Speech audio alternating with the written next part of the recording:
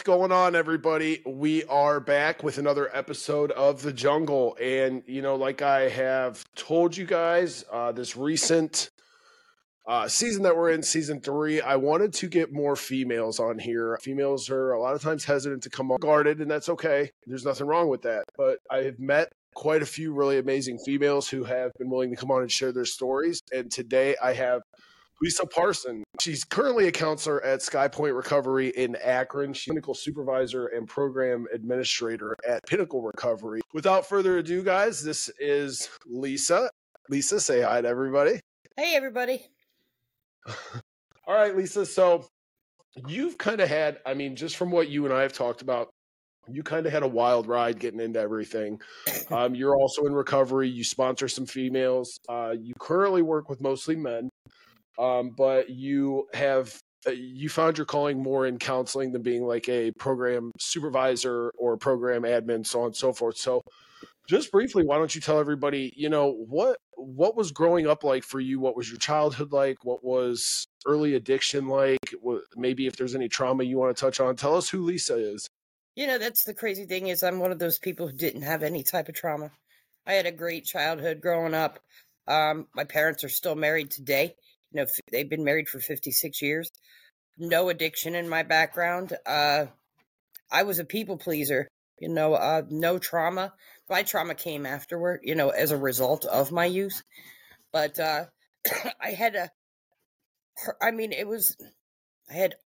all my basic needs were met. I had everything I wanted. All the kids in the neighborhood were always at my house, but I was always one of those people who just, whatever they said, don't do that, I had to do it just to see what it was like. Yeah, that's it's funny that a lot of the people that I've had on here, most of them have come from pretty decent childhoods, but it's that rebellious instinct inside of them that they want to see what everything they're in those dare meetings, and they're like, well, that kind of looks fun. I don't know what they're talking all this doom and gloom for. Yeah, they say don't go past this telephone pole. Oh, I went past it just to see what it was all about. So I wanted to fit in everywhere I went. I just didn't feel like I belonged. I don't know why, but I would hang out with the jocks, with burnouts, with the smart kids, and I would take on their persona. Whatever they were doing, that's what I would do just to fit in. I was the same way, and I came from a really good home. I linked up with, I was always friendly with everybody. I was friends with everybody. I just wanted to fit in. And if you were doing drugs, I was doing drugs. If we were robbing a liquor store, I guess I was robbing the liquor store with you to fit in. So let's talk about what led you into, you came from a good childhood. What led you into, was it just the trying to fit in, and where did all that start? Bright lights, all the excitement of it all. It just started out with some weed, and some drinking beer in the woods, and then when we got our licenses, because it wasn't like it is today, you could, ride around all night long listening to the radio drinking. It wasn't all OVI crazy like it is today. The cops would just say, you idiots, get home. It didn't really hit the harder stuff until later in life, but just overindulging. So you've always had the want for, sorry, I'm trying to get my volume up on you a little bit here. I'm having a hard time hearing you.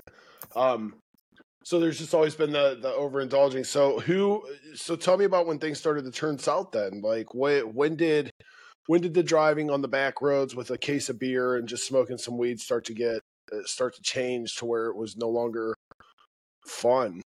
Was there criminal charges? When I was about 18, when I moved out of my parents' house, that's when, cocaine became the thing and dropping acid. And it was like, it got to be not so much fun anymore because I was selling it. I couldn't just do it. I always had to go further.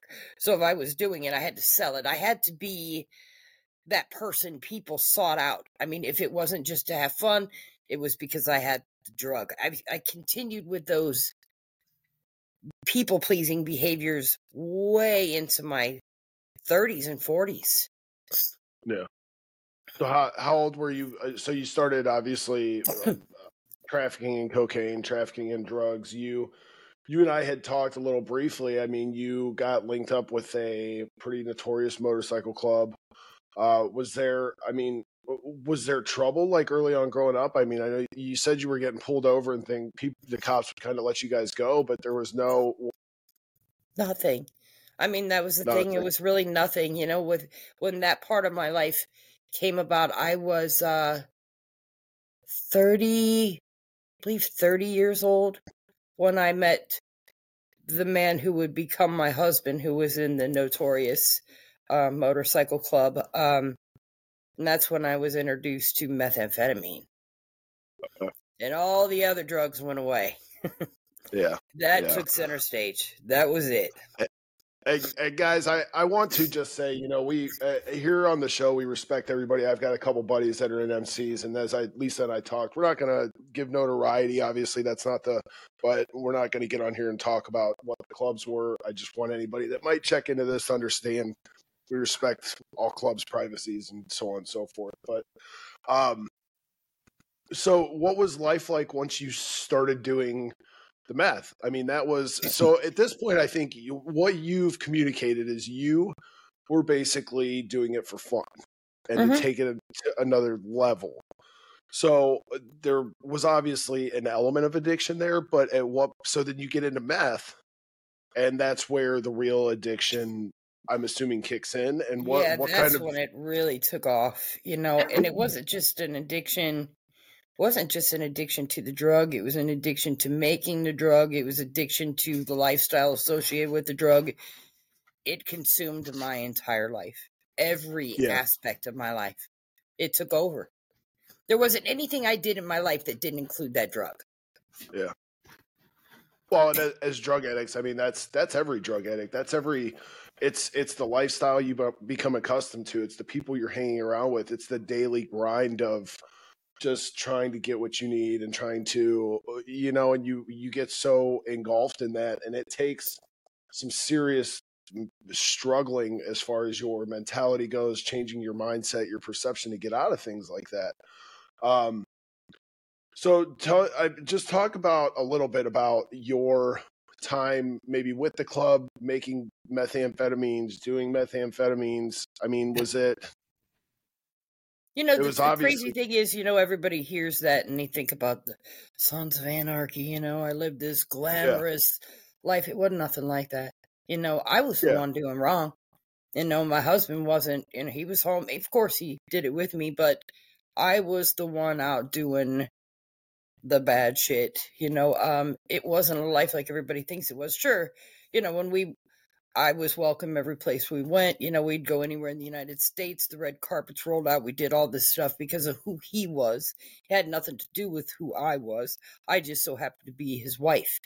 And I was kind of protected, so I could be a dumbass, and nobody would mess with me. But at the same time, that brought more heat on me because, there was always feds or somebody following us. And I don't know why at some point I just thought I was invincible, that I was untouchable, and it was just, in my mind, it was fun. I was having a great time. I was living large. I was a rock star. I was a celebrity doing all this stuff. And when it became not fun is when the government really got involved with the chemicals used in the manufacture of this drug.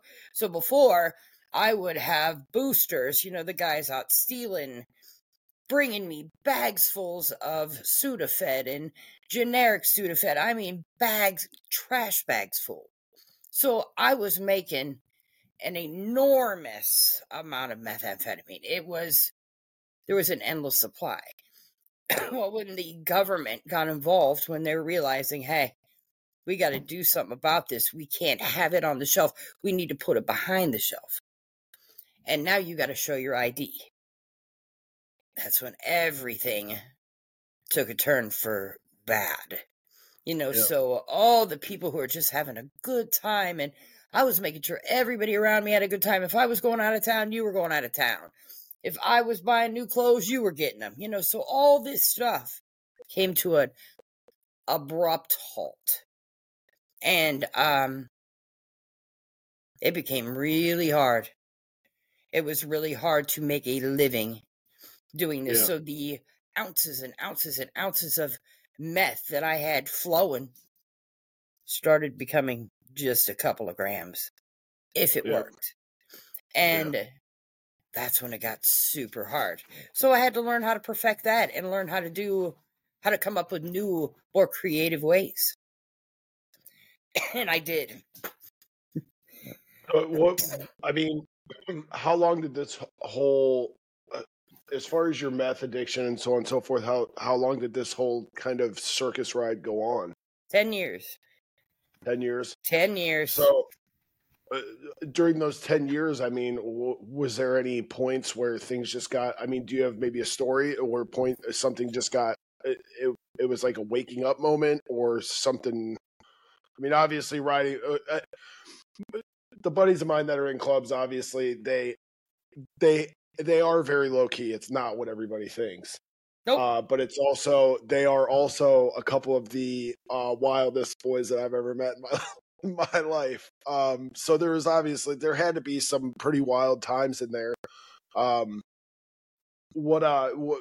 When was the moment where you were like, was it when the Sudafed was drying up? Was it when things were just starting to go?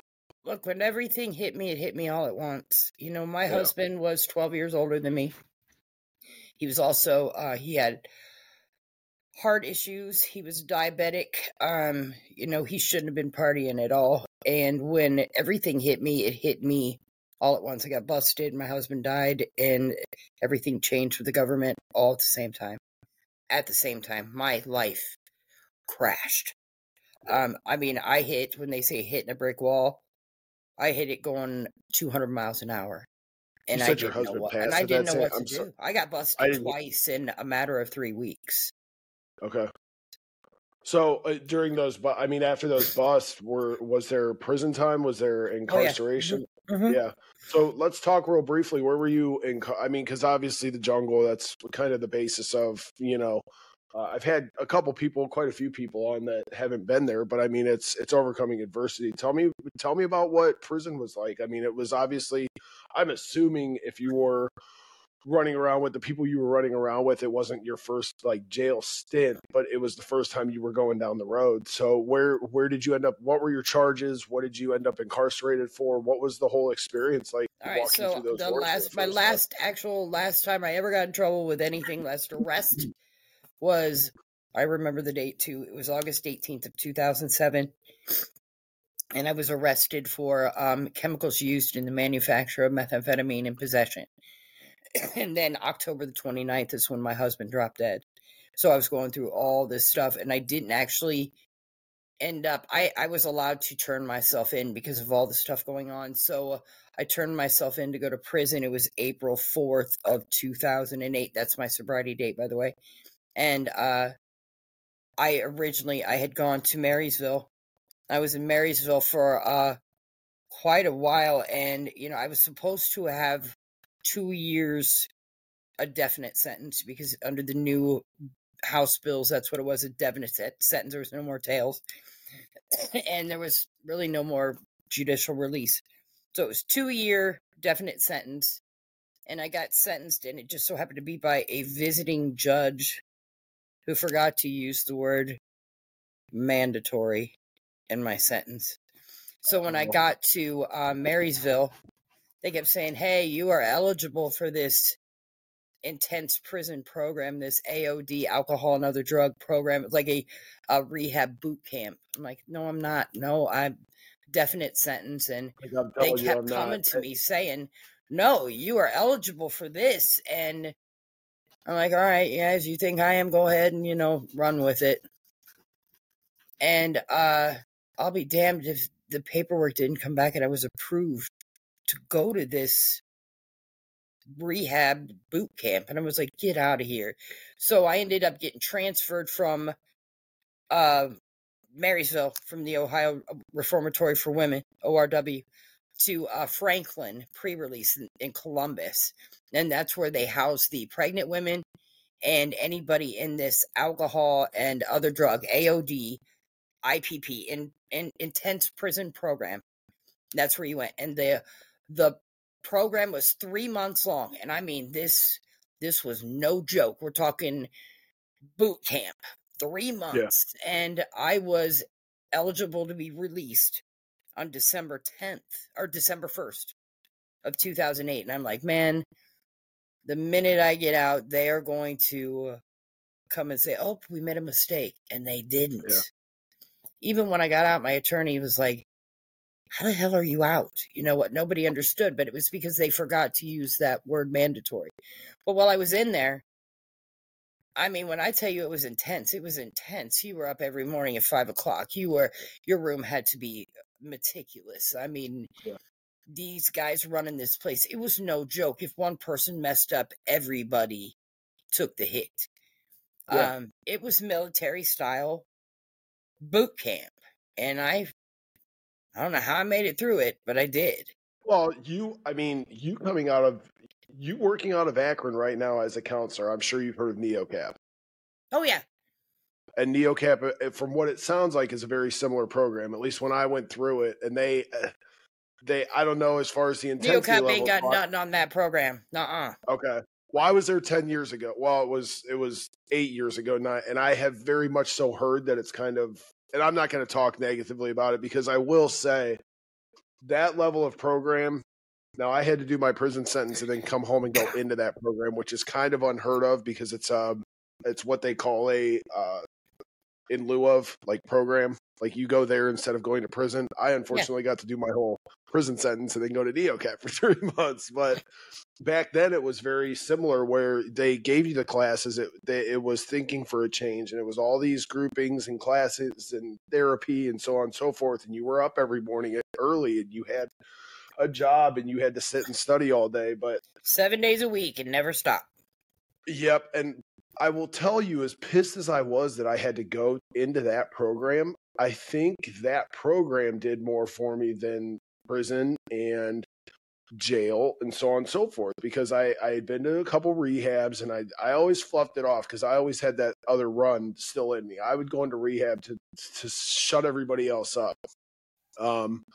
But once I went to prison, that's where I was like, I'm done. I'm not doing this anymore. Then going into NeoCap, it gave me kind of, I wanted to do it. I wanted to be better. So I was actually taking in things that they were saying, So I think programs like that are good. Unfortunately, let's talk real quick. So how long did you do in Marysville total? I think I was only in Marysville for about 3 months. Okay. So then there was no. So let me ask you real quick then, because I believe you are the first person I've had in from Marysville. What are your thoughts on? I always like to ask guys that come on. What are your thoughts on what the issues are with the current prison system? I actually wrote a whole paper on this. Did you?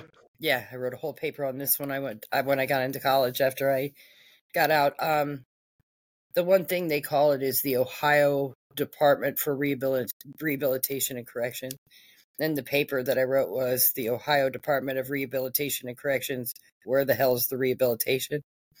Yep. What I see the problem is they're taking young people, especially these young men, who've never really been in trouble before, barely, 18, 19 years old, and for low-level drug crimes, and they're putting them in prison instead of putting them where they really need, and that's some rehab. They need some help, and they're just pumping out better criminals. Because once you get better criminals, yeah, they're pumping out. It teaches you how to be a better criminal. Yeah, and it because also, there is nothing in there. There's no rehabilitation. No, there's not. And you've got to have some serious time to be able to get into any of the programs they have. Yeah. You get in there and they might have something stupid that you'll never freaking use. Yeah. But the really good programs that could really teach you a trade, unless you got years, you ain't getting in them. Yeah. Well, yeah, it's always And a waiting it's list, and just it's really always sad what I saw. Even the 12-step meetings, they were few and far between. Even the treatment, like they had tapestry for women. You had to have a serious amount of long time to get in there. So what I see is they're just warehousing people to get that number, to get that money, and to pump them out. And the problem is then you have that number attached to you, that stigma. You're defined bring you by back. that, but by the fact that you're a convict. Yeah. And so No, therefore you're not eligible for a whole lot of stuff. And the only difference between you and them is they got caught. yep. And it's I sad. preach on it. Yeah, I preach on this all the time, and I go off about it in all my episodes. And that's part of the reason I started this. It's kind of the preface for it is just to bring, just to kind of let everybody know that everybody thinks that going to prison means reform. Everybody thinks it means they're going away, and yeah, it's a punishment, but there's programs and there's ways for these guys to get better, and there's not. It's unless you walk through those doors and you make a solid cognizant decision that I'm coming out swinging and I'm doing better. I'm going to be better. Unless you do that while you're in there, there's nothing. And There's you got to nothing in do there that for you. yourself, because unless you're Exactly. sentenced to some years, you're not going to get that from there. You're not. Exactly. And it's interesting because America's the largest for-profit. I think we are actually at this point one of the only countries that do for-profit prisons. Oh yeah, And the private prisons going on now. People are yeah, and banking off I of was it. They're capitalizing off of yeah. of this, and it's awful.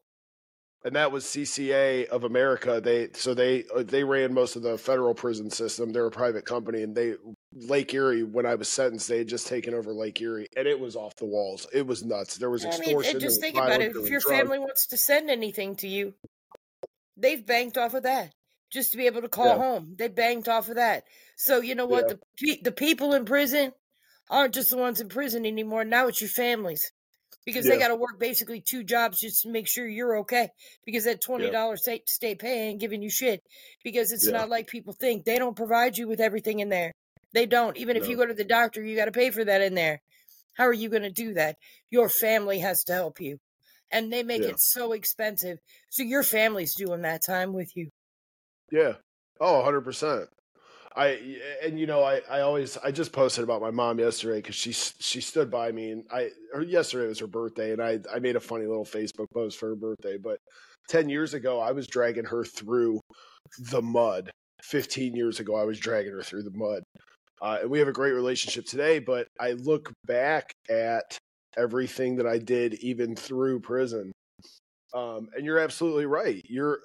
And now I'm like, now her and I, there's been forgiveness. Like we're on a great level at this point, but I still look back at those times and I'm like, dude, like my family, I dragged them through my prison sentence with me. So Yeah, yeah, you're absolutely they right. do the It's time not, with you. yeah.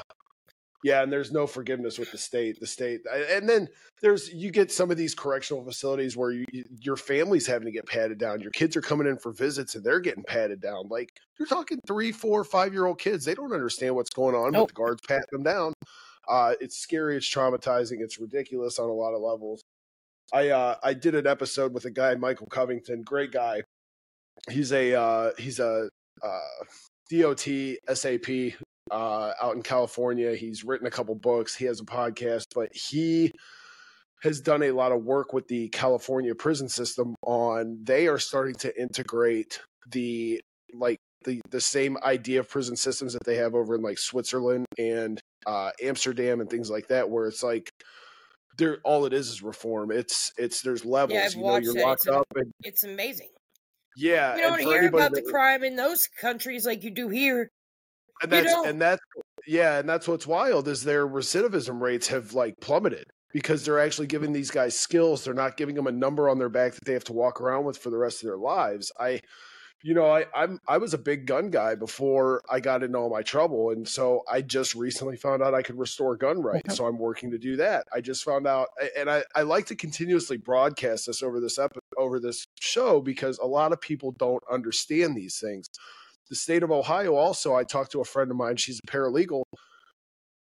I believe right now, and I'm talking to an attorney about it, but you can expunge after COVID because of the shortage of people. You can now, where it was 1 felony, you can now expunge. It's either 3 or 5. I have a consult with this attorney guy set up for, I think it's a week ago. I was looking into that, but you know what? It gives me my street cred with what I do. I really don't care. Well, With what I do, it's not holding me back at all. It actually helps me out. I'm a truck driver, so and not to keep name dropping guys, Sonny Von Cleveland, he was one of the, he's another guy from California, great guy, has his own foundation. He came on in the first episode, or in the first 3 minutes, he made a comment and it stuck with me. He said, my bonus is actually, or my felony is actually a bonus to my resume. And I've kind of like built a lot of like my confidence as far as having felonies off that, because it is like, and you get a lot of guys that are like, no, you have to carry that the rest of your life. But it shows people you can overcome adversity. It shows people you fought through the hard times. It shows people that you can overcome life when shit gets hard, but I'm a truck driver. It's not detrimental to my lifestyle either. Do I want to drive semi the rest of my life? No. But people need to understand they get these felonies. And as to where it was 5-10 years ago, you couldn't get these things expunged. That's why I like bringing it up continuously on the show, because people need to understand if it's been a absolute detriment to your lifestyle, you can. I'm like you. Look, I used my actual court records. I cited them and deemed myself an expert on methamphetamine when I was in college. It actually went to the dean. They were like challenging me, and I'm like, go ahead. If I'm not, who is? If I'm not, hey, I was a damn good criminal. Check it out, and they allowed me to do that. Yeah. Now I got all those things hanging behind me on the wall, using those prison or those court docs. You should get one that says expert criminal. Oh, that's why I tell people when I go in for interviews, I'm like, I got 2 master's degrees, I've got an AA degree, and I got a PhD on the street. That's what I got.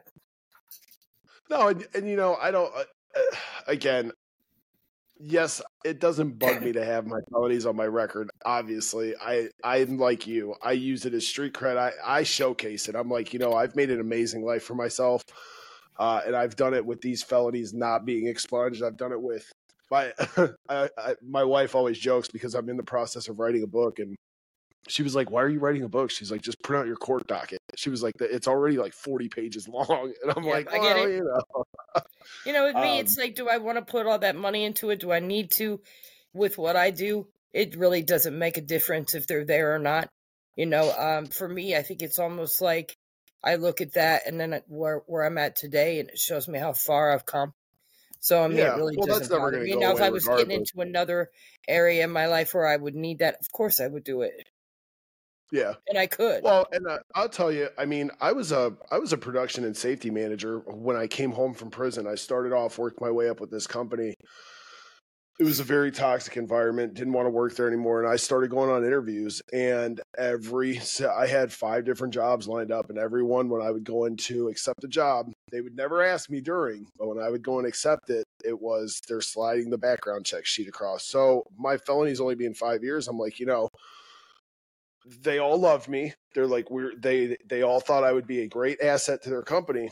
But as soon as they caught wind of my felony, it's like, well, we're not sure we want you here. And so in an instance like that, that's why I could make the same money driving a semi. So I went into driving semis. Well, at this point, actually one of the first, I believe it was 10 people, when they came out with that certification qualification for employment, that CQE that basically says, as per the state of Ohio, you've been successfully rehabilitated. I was one of the first 10 people to get that document. Oh, really? That's awesome. Mm-hmm. That's cool. I know a few people that have gotten that. But yeah, so in somebody like my instance, I kind of feel like maybe I do need to get them expunged. Obviously I used to enjoy playing with guns. My dad had tons of them. I grew up around them. I loved hunting. I loved doing all that. And so when I found out I could do it, I was like, well, I'm going to do it. I'm going to see if it works. So I just tell them, the state of Ohio frowns upon me having weapons. I'm the same way. My dad and brother, and they all have guns, and they carry conceals, and it's something I might look into, because I I'll can't. stay tuned because I on my YouTube page, I'll send you a link to it. I'll probably post everything on Facebook as well. I'm going to document the whole process so people, and then put it out there so people know and understand maybe who to get in contact, how to do it. So, but all right, that's a little off topic here. Let's get back to it. So the prison system. So was there a moment in prison? I mean, at what point did you make up your mind to where this is it? I mean, you said August 8th, 2008 was was your sober date? August 4th, 2008 was the day I walked into the Summit County Jail to begin my prison sentence. Okay. And I'll never forget that. As long as I lived, my two best friends were taking me. I already had my whites on. I went in, white t-shirt, white. Anybody who's been to county, you already know what that means. White t-shirt, white bra, white panties, white socks, sweats, and I'm walking in and All right, I'm sorry, guys. We had some technical difficulties brought to you by Riverside FM. I will be contacting their support team momentarily. So, this current recording is brought to you by Zoom, who appears to work every time. All right, Lisa. So where were we at? I apologize. About when was my time? When did I surrender, basically? I guess it was about a month into it. It was about a month into my sentence that, I was just like, man, I'm too old for this. I don't want to do this anymore. This isn't the life I want to lead. Yeah. And finally, I wasn't people pleasing. I found my voice. I found out who I was because nobody walked into that prison with me. Nobody was doing that time with me. I was doing it. Yeah. It was me. I was alone. For the first time in my life, I was alone. And I had to be big girl and do what I had to do and make my own decisions. Let me ask you, bro. Oh, I'm sorry. Go ahead. I'll ask you in a minute. I think it was then and there that, I realized that who I was and what I was capable of.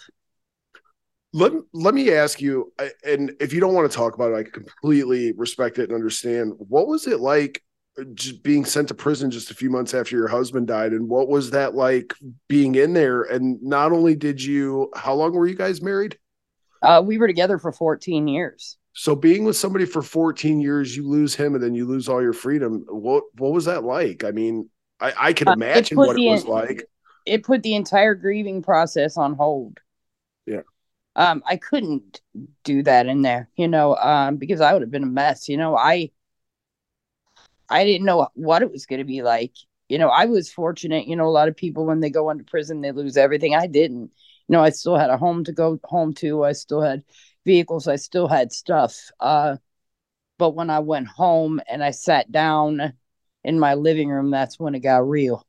I was like, holy shit, I'm alone. And that's when the grieving process started.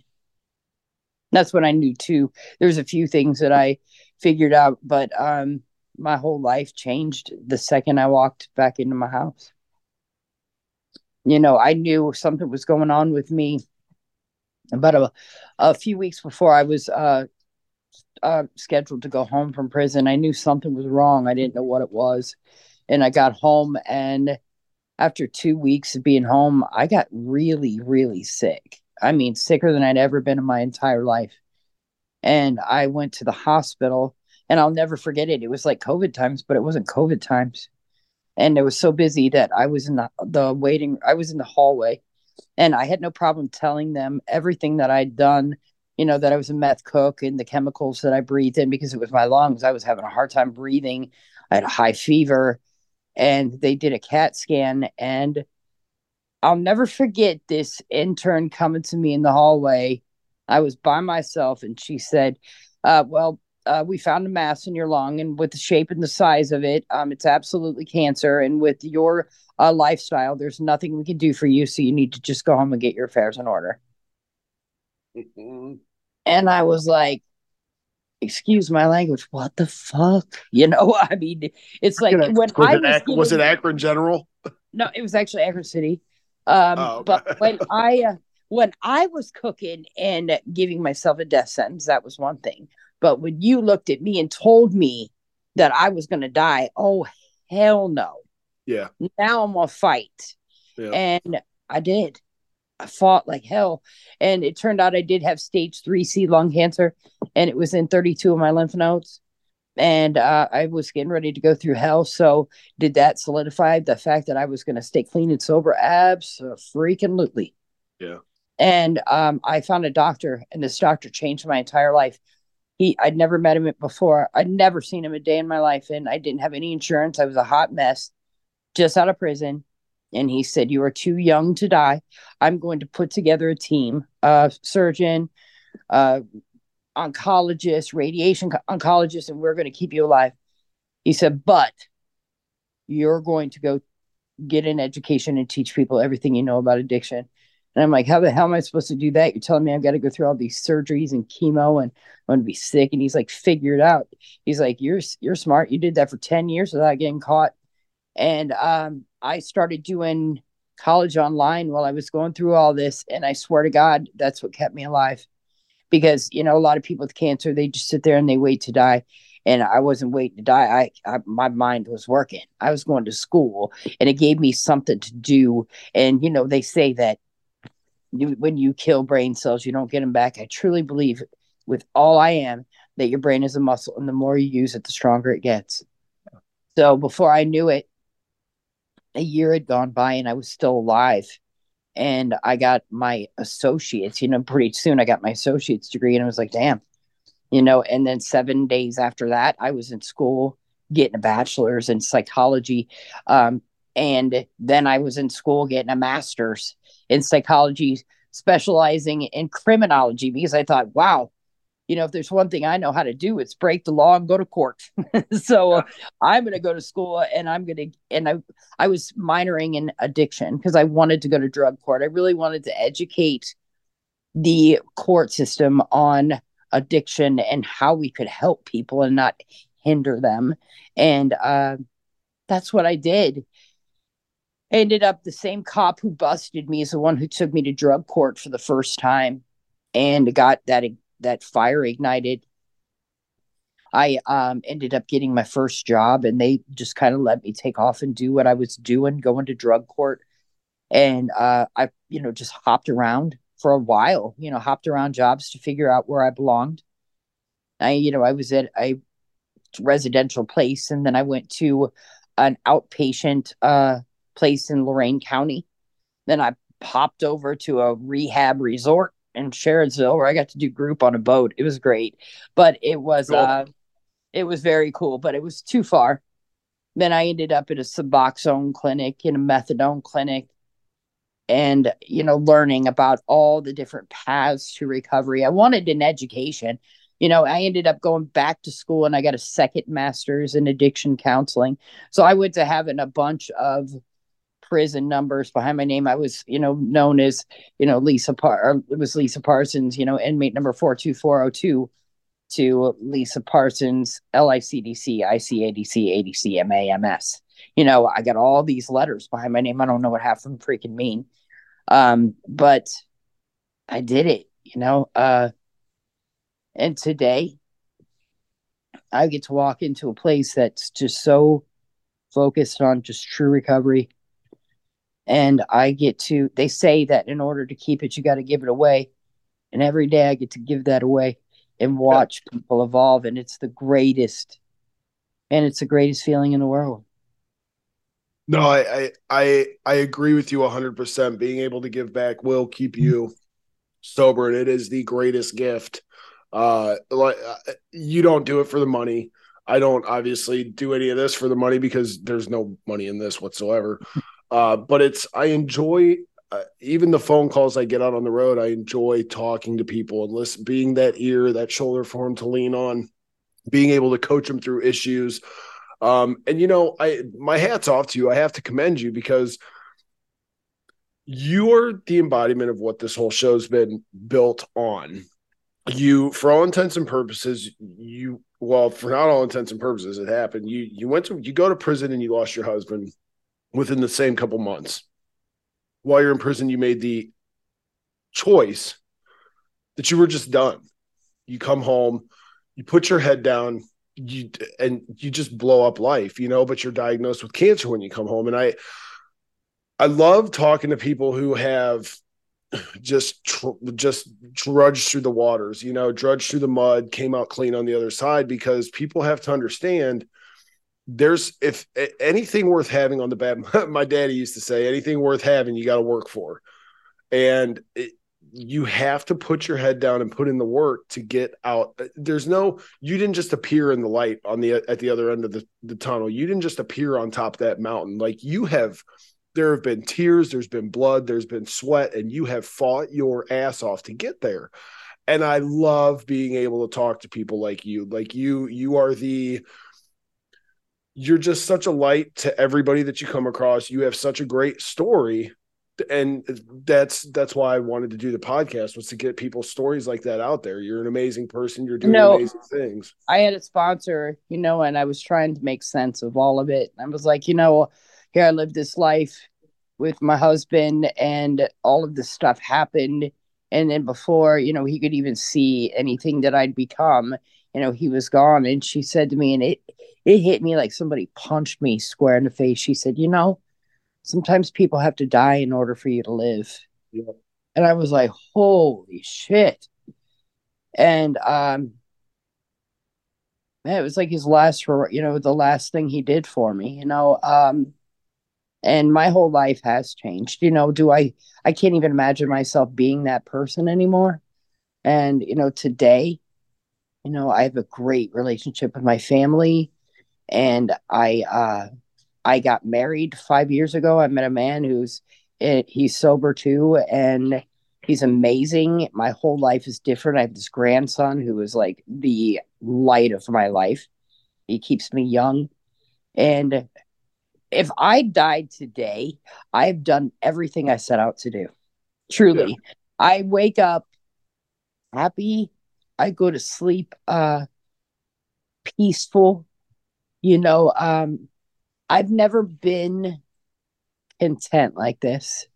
Yeah. That I have everything in my life is just so freaking wonderful. And I've worked for it. Now I get to sit back and enjoy it. But I've just never been this, I guess the best word is undisturbed, you know. Yeah, content. Everything is just good. I'm grateful. And I think that's the main word, is I am so grateful.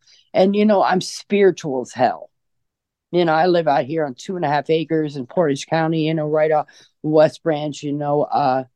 All it is trees and wildlife. And I sit out here in the summer on my patio and hear the birds. And man, I do what I call hold church by myself. And spirituality is anything that moves you to the point of positive change. And that's what I do. I've taken a little bit of everything that I've gotten in every walk of life with recovery, and I've made it to where it works for me. I've got 15 years of uninterrupted sobriety. I do what I get to do the greatest job in the world, what I love to do every day. And I've had some great people give me the platform to be able to do that. And my life doesn't suck at all. You know, I have great relationships, friendships. You know, I've learned that in order to have true friends, you got to learn how to be one. I've learned how to do that. My whole life has changed, you know. And the best thing I get is those phone calls, you know, hey, I got, you know, a year clean. Yeah. That is the greatest phone call in the world. You know, I have the greatest job. I get to see people evolve. Not everybody does, and that's okay. You know, not everybody's ready. I'm here to plant seeds, you know, when you're ready. Hey, it took Thomas Edison 1,000 fails before he got the light bulb right. So, you know, and some people just aren't. And, you know, again, that's where that sometimes people have to die in order for you to live comes into play, you know. But as long as I'm breathing and able to help somebody, this is exactly what I'll continue to do. No, it's such a beautiful thing to get to the point where your past isn't haunting you, where there's there's a guy I listen to. His name's Elliot Hulse. He's a bodybuilder, big workout guy, but he's a phenomenal speaker. If you ever have a chance to, if you ever have 10 minutes, just look him up on YouTube and listen to a few of his. They're pretty short, but he did this episode and he said, he said, everybody has a darkness. There's no day without night. There's no shadow without light. And he said, the beautiful part of learning to accept your darkness and walk with your darkness is that shame can't hide in the light.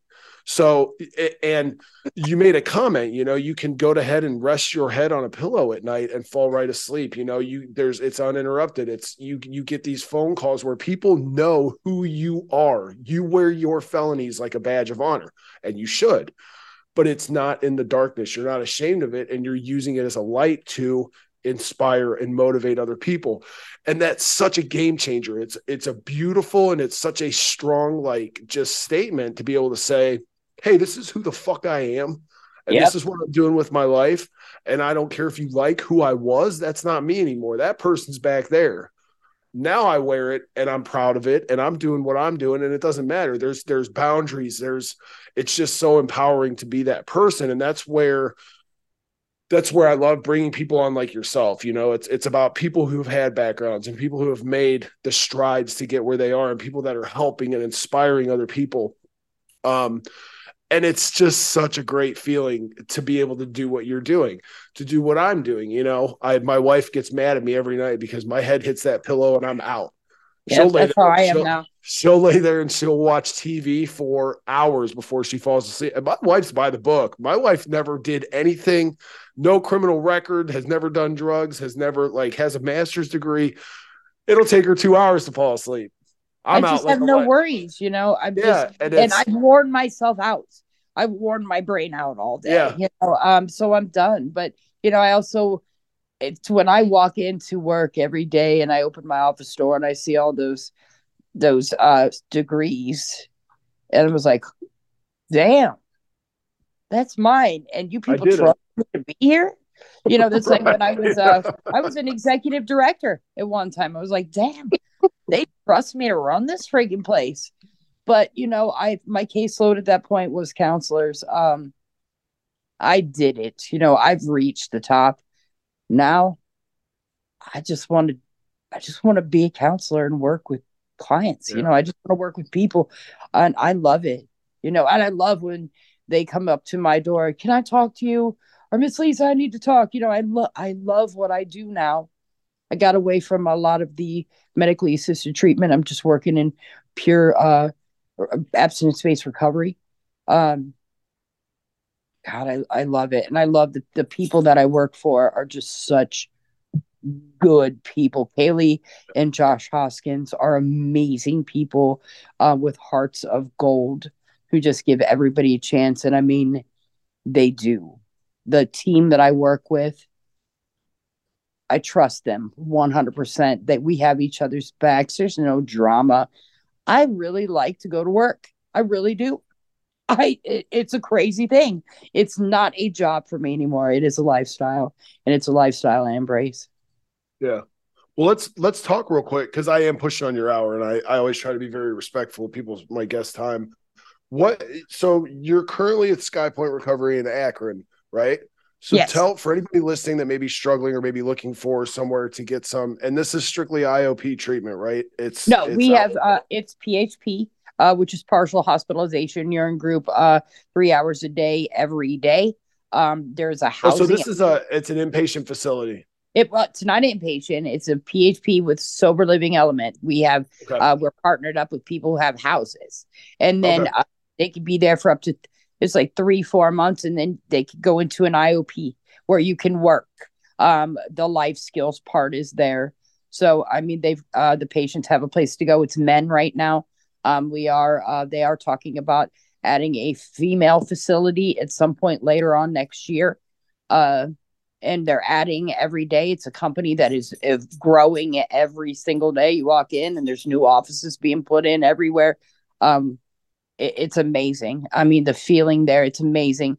Did you put the phone number up for Skypoint? I'm going to. Yeah. So for anybody that's interested, real quick, not to cut you off, webuildmonsters.org. You can hop over to it's called the plug section. I will be putting Skypoint Recovery with Lisa's contact information in there.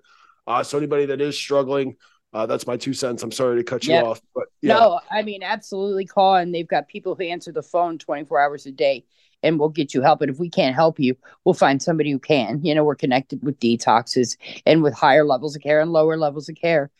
We've got a lot of community partners, and we work with the courts. I mean, we work with mental health. And if you are on, Suboxone, they will take people with Suboxone. Not methadone, right now.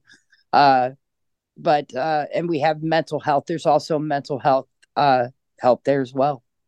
That's so amazing. We're covering everything.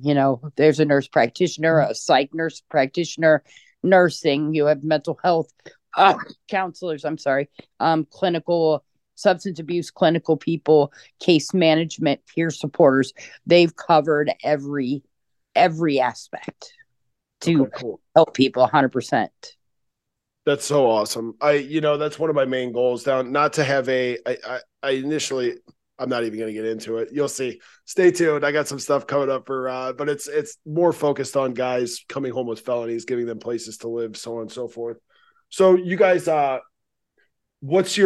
is there a pretty big wait list for to get in there at this point? No. Okay. No, man, I wish if there's I more wish people, I would have talked to you a little sooner than this.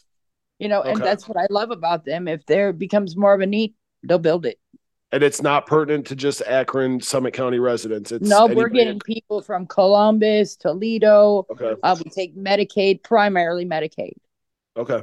And they'll awesome. And they also help with the Medicaid and help you get food stamps, help you get your Social Security, help you get IDs, birth certificates, clothing, everything. Yeah.